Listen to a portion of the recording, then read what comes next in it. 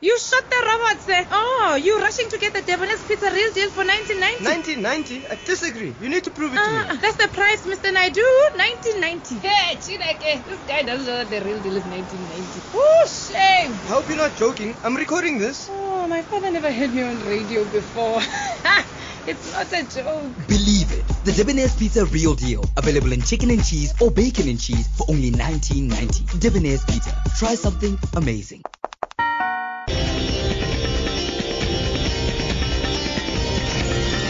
Lotus FM News with Tracy Valaydham. 7 o'clock, good evening. A taxi driver has been shot and killed in Dududuza, Nigel, Gauteng's East Rand. He was shot allegedly by a man who was running away from the police.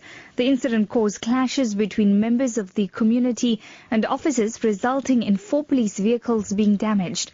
Police spokesperson Lungelo Dlamini says the situation in the area is now calm. Police were chasing a murder suspect in Duduza were attacked by the members of the community after the suspect shot and killed the taxi driver. The members of the community damaged 4 police vehicles. The murder suspect has been arrested and a firearm was recovered.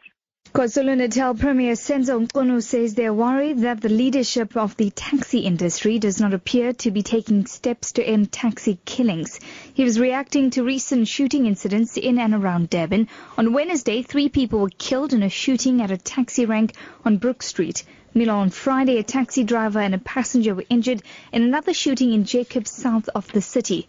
Premier Mqunu says the leadership in the taxi industry must indicate how it intends to curb the violence. While we are doing something about the hostels, our worry is that we don't seem to be hearing and to be seeing the leadership of the taxi industry getting worried and taking steps, visible steps in terms of curbing what is happening. It seems like the attitude is government and police must do something and the municipality, but without them actually taking a prominent step.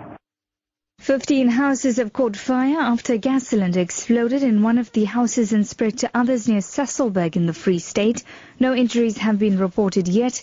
An investigation is underway to determine the cause of the explosion. This eyewitness explains what she saw. We saw that there was a fire, kind of a large fire, so with houses burning, people carrying out stuff and furniture from their houses, but not a lot. They moved boats away, and that was basically all that they could do because the fire was so fast. Officials in Yemen say that Houthi rebels have released 6 foreign hostages, including 3 Americans, 2 Saudis and a Briton. They are reportedly being flown from the capital Sana'a to neighboring Oman. Shia Houthi rebels have seized most of Yemen, including Sana'a, since last year. They are fighting government troops that a Saudi-led coalition has been hiding.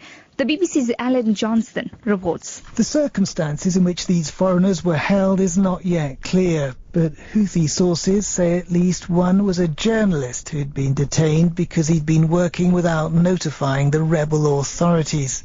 Imprisonment and kidnapping is a constant threat faced by the very few foreigners who are still in Yemen. Particularly dangerous are the Al-Qaeda elements in the south of the country. They killed 2 Western hostages last December.